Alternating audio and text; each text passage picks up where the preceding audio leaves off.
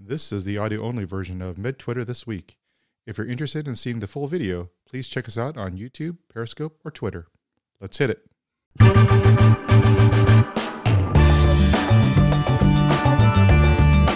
All right, welcome back to MedTwitter This Week. My favorite thread this week came from one of my good friends, and I've known her since college, actually. And, well, you can sort of hear her a little bit, so I'll send it over. So this is, there you go, Avio Glasser. Oh, thanks for having me, Chris. It's good to see you. I know we've been DMing and tweeting, and I don't know if I've heard your voice in a couple of months, let alone seen your face. It's been a while. It's just been an eternity.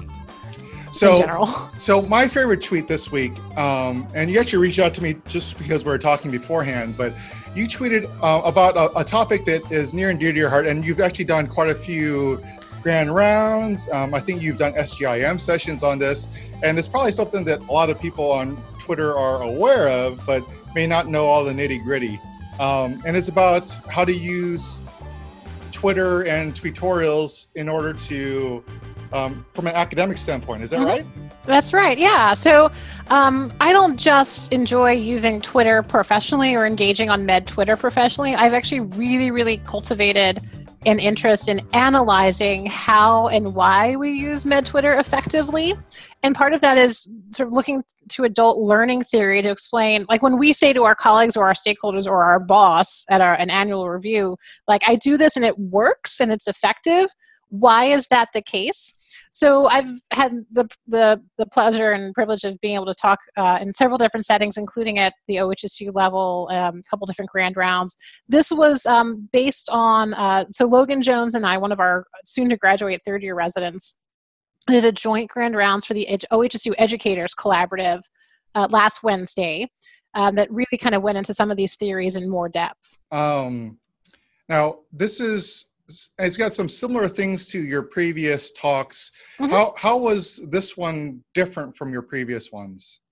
So when I usually talk about Twitter, I like to, in 45 minutes to an hour, I like to paint a broad overview of the landscape as best as I can without being too superficial on any of the topics. But I think there are a lot of reasons and a lot of themes with how physicians or physicians in training or others in healthcare use MedTwitter. And I think it's important, like when you're presenting an intro or really trying to sell the platform on people who might be skeptical or are using it but think they can optimize their use, to paint a broad landscape to cover as many themes as possible. So when I talk about Twitter, I'll talk about you can learn, like you can yourself consume learning. You can use it as a way to teach. You can use it as a way to role model and mentor. And both mentor and sponsor, and be on both the receiving and the giving end of mentorship and sponsorship. You can use it to promote and protect and safeguard diversity, equity, and inclusion, and you can use it for advocacy. But for certain audiences, like the audience we had last week, we got much more granular with the adult learning theory. Again, our audience was the Educators Collaborative, but really got much more granular and nuanced with, when we say that a tutorial is an effective way to teach, why is that the case? Or reading a tutorial, especially as an adult learner, is an effective way to absorb content. Like I know you had Tony on last week and analyzed one of his tutorials. But when somebody says, I read this tutorial and I really got a lot out of it, like there's a reason to that, which is really cool. So from your research and studying to explain this to other educators, like what can you explain to us what it is about these tutorials that are effective in teaching? Yeah. So there are a couple ways that I like to approach it. There are different theories we can apply or different principles we can apply. Honestly, I'm going to take us back a couple of summers. One of the biggest light bulb moments for me when I started thinking in this way was the Curbsiders episode, the second episode with Gurpreet. I think it was 103 or ish. I don't know. But it was July. I don't know. It was July of 2018. And it was his Train Your Brain episode. And he talks about the adult brain does not learn effectively by just sitting and passively absorbing content for an hour. So adults don't learn well from a traditional lecture. But things that make us engaged with the material more, that includes discussion or dissection or participating in polls, micro simulations, mini challenges. So you study something and then you go back and look at it a week later, a few days later. So sort of spaced learning, spaced repetition. You see a lot of stuff with spaced repetition, especially with the curbsiders, virtual morning reports. I'm drawing a blank, putting my foot in my mouth at the moment. But like the micro simulations, like if you go through like a New England Journal case challenge where you have to stop and pause and ask yourself questions along the way, that can really make you absorb the content and be much more likely to remember the clinical pearls the next time you encounter them. So a tutorial, as an example, the way actually really, really well constructed tutorials are that it's multiple small feedings. So you're getting 280 character max nuggets at a time rather than like a huge dense paragraph. There may be tools embedded, so polls at the beginning, polls all the way through. Like Tony's great at like doing multiple quizzes to guide you through the discussion. He really uses them like as a method of Socratic teaching. Adam Rodman has riffed on this too. We say Socratic method like it's a bad thing, but Socratic method, like teaching through questions, can be really, really effective. And then Logan, I'm going to give a huge shout out to Logan because he really prepared this section of the talk. Specifically pulled in several different principles of learning and then applied them to tutorials. And I tried to put I put these representative slides as screen grabs in the thread that I tweeted. All right, so I'll make sure to show it somewhere on the video. Yeah, so I'm just going to highlight the three that he spent the most time talking about. There's one called dual channel principle, limited capacity principle, and active processing principle.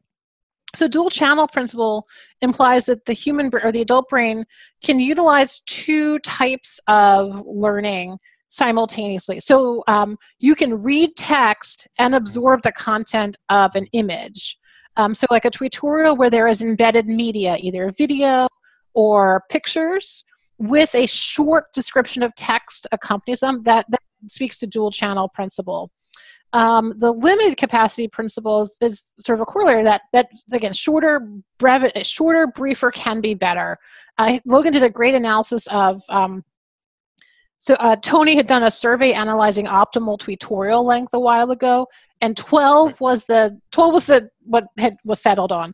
And Logan did the math. If you multiply 12 tweets by 280 characters, it's still less than 3,500 characters total, not words. So not 3,000 words, 3,000 characters. It can be enough for effective teaching. And then I'll talk about other principles that you could take a graph, you could take a table from a major publication, and then using the tech that you've got, your iPad, you could highlight, you could circle things on a graph, you could use arrows. So you can draw the reader's mind to the core learning points and not just throw stuff at them. And then the active processing model, sort of things that we talked about already, that you build upon discussion, you build upon learning that's already been exposed, you solidify it, you hone it, you make it interactive. So you teach something in a visual format and then you loop back to it with like one of these sort of Socratic-esque method Twitter polls. And then you put it all together and it's like, okay, I read Tony or I read Avi Cooper's tutorials or there's so many people who do this really cool work. And when you walk away and go, oh, now I know why I feel like that was so effective and satisfying for me. And, those are so, and the thing is, I think some people who started early in the tutorial process and found great success, they may not have understood initially how all these different, possibly may not have understood how all these tools actually are doing it, but this is now how we reflect it now and why it continues to be popular. I think that's why it's been so effective. And I think one of my favorite books, I've talked about multiple times on the Curbsiders, is Making It Stick. And it's a great book by Peter C. Brown and et al. And there you go. think, spaced repetition is discussed a lot in there, as well as what you talked about in terms of how Tony goes through questions before he goes to the tweets. Those are even before it's pre-testing, is about priming the brain, the mind to then talk about something. I think these are all things that are somehow integrated in such a short amount of time. So it's just impressive and just so enjoyable. One of my favorite things about Twitter, and what this sort of platform I'm trying to do is sort of to highlight these. I don't know if someone's going to flip through a tweet and sit and watch a video for 15 minutes, but I'd be more than happy to do this and then, at least rethread and re-amplify all these tweets underneath this as well. So, yeah. I think it's cool. Like I've been doing some work with Teresa Chan, who's very big on Twitter, really I've had discussions with her on what's the difference between digital scholarship and scholarly teaching on a digital platform. And I think a lot of us, especially, those who are actively participating in these conversations about how do I make this count on a CV? How do I make this count in a P&T application? Again, what's the difference between like, oh, this is interesting and this is time spent, but is it scholarship? And this question has floated around too, and I think Tony will participate in these conversations. Like, is a very well prepared tutorial scholarly teaching, meaning you've done reading and you've incorporated it, or is it de novo scholarship? Now, I know you've talked about, this digital scholarship multiple times. You've been on Mark Shapiro's Explore the Space show talking about, I think you guys developed like a white paper on this, and something like that. I think these types of things, especially if they get broad reaches, can easily be placed on a CV to show that you have some sort of national or international recognition. I think you talk a little bit about some of these in your talk and your tutorial as well, right? Yeah. It certainly came up in the talk. I think I tried to allude to it in that thread that you're going to highlight.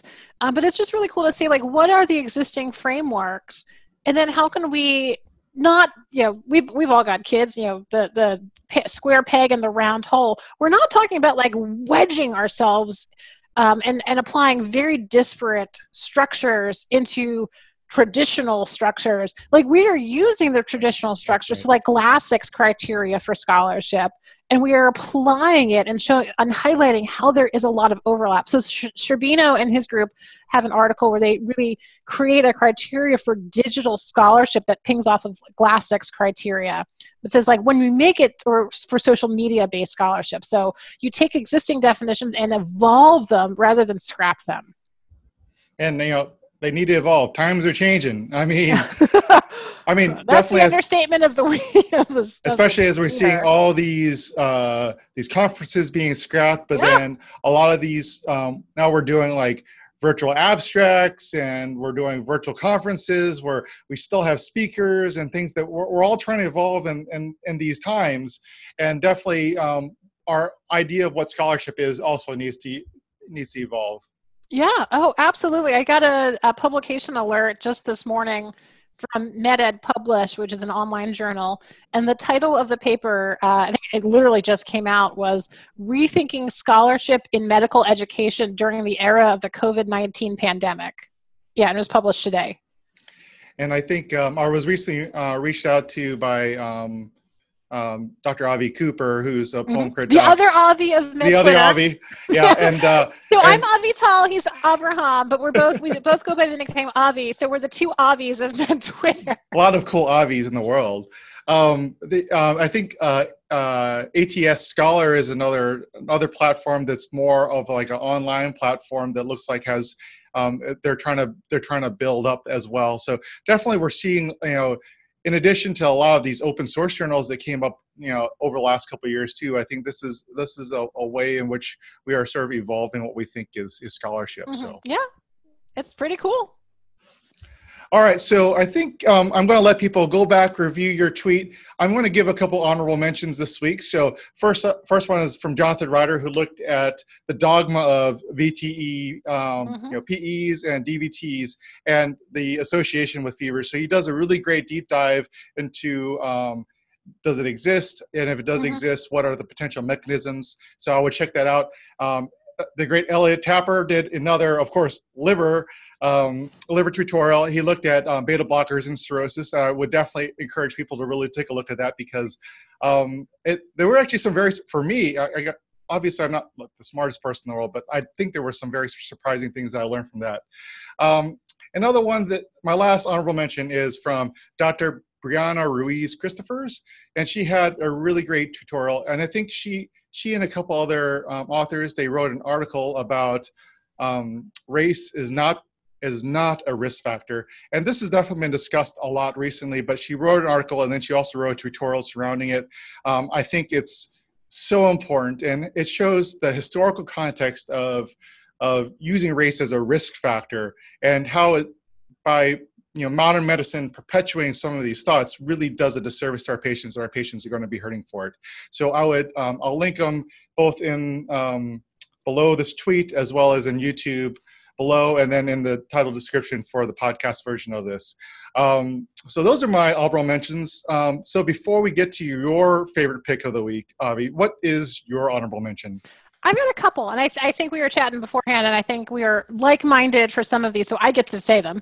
A lot of discussions as the AMC announced that it seems like interviews for residencies will be virtual this year. I think we're still finalizing that. I think there was some criticism that it was a little premature and that not all stakeholders were engaged, but I'm not privy to all that information. But anyway, last Thursday, Brian Carmody, and I hope I'm pronouncing that correctly, did a really, really fantastic thread on who wins, what are the pros and cons. Really, it was who wins, who loses if all residency interviews are virtual, and just walked through so many factors and was very intentional with calling out concerns when it comes to gender inequity and racial inequity in a virtual interview process, and was just incredibly thought-provoking and hypothesis generating, I think, for a lot of people.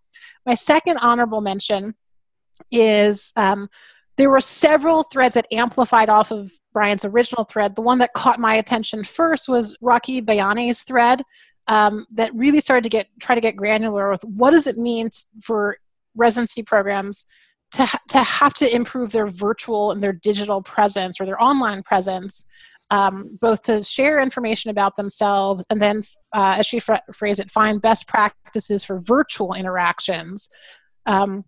And that started a discussion that went on through the entire weekend. She posted that sometime on Friday, and even through Sunday, people were contributing to that discussion. I was contributing to that discussion. And one of the facets, not the only facet, but one of the facets was how important are program social media accounts, Twitter, Facebook, Instagram, going to be in this new application cycle, especially if we're conveying culture. So much of what happens at an interview day is you are there and can soak up the intangibles and not just confirm the tangibles of a program or the specifics of a program, but how can you convey fit and feel and culture remotely? And just the topic of how a program, a residency program or a fellowship program Twitter account, which is one of my interest areas, can really convey culture and relate what the relationships are like between faculty and residents. I think we're really going to see that as crucial in the next year. So those are my two honorable mentions. Can I have one more honorable mention before I get to my final? Go for it. It's my show. I got to make the choices. So yeah. It's neck and neck. It's neck and neck. Okay, go for it. The other one, I told you initially I was going to. This is my anyway. So there was a thread by Maylin Martinez, who I believe is at University of Chicago.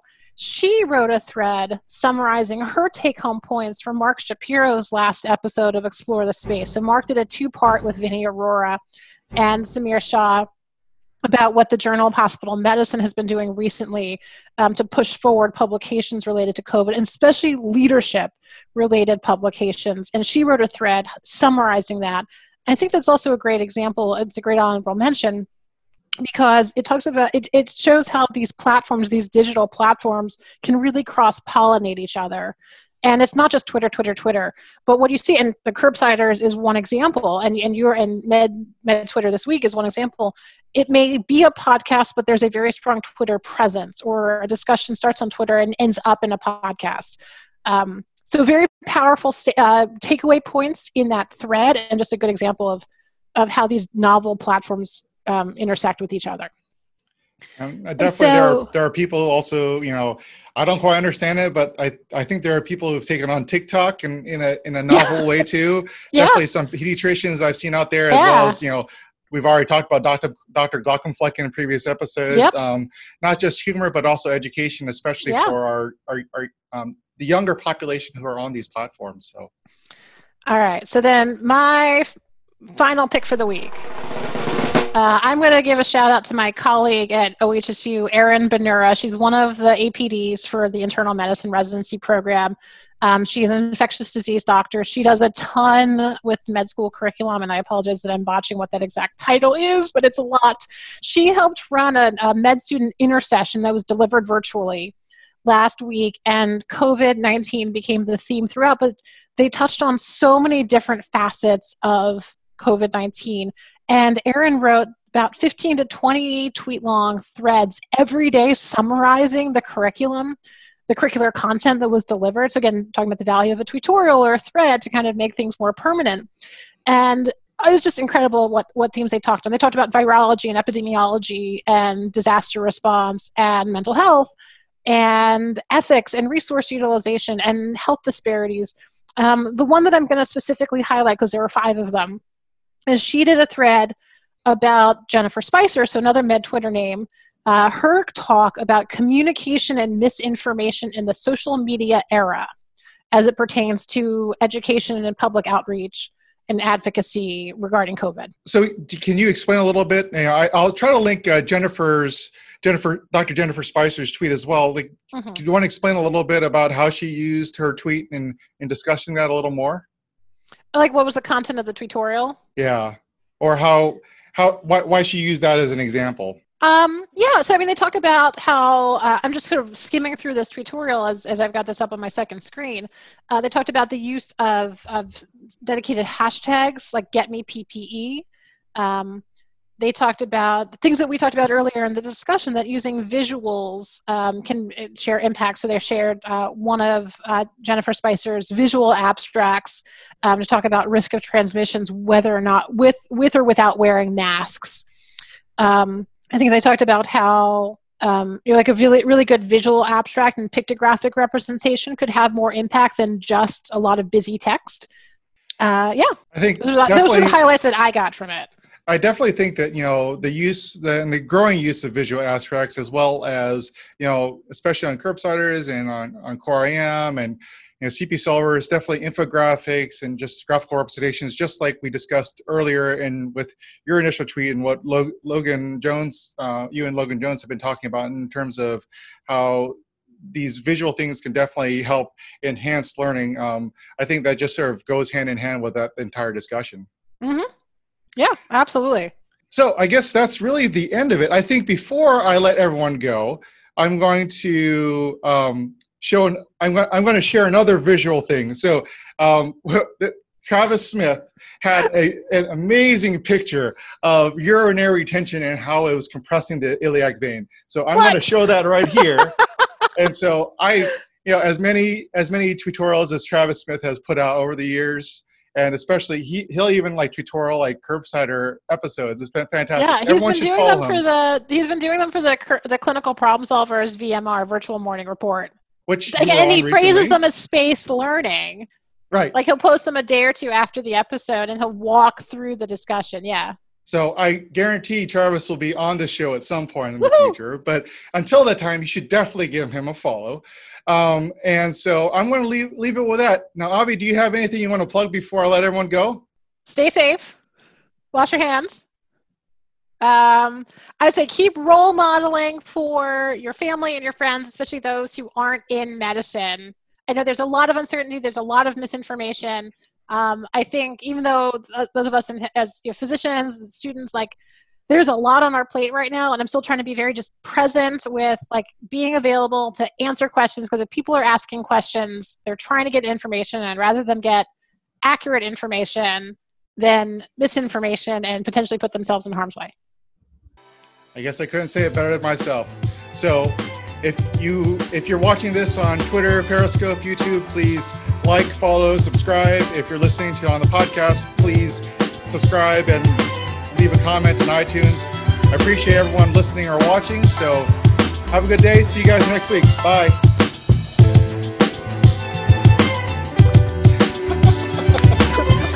I was trying to figure out what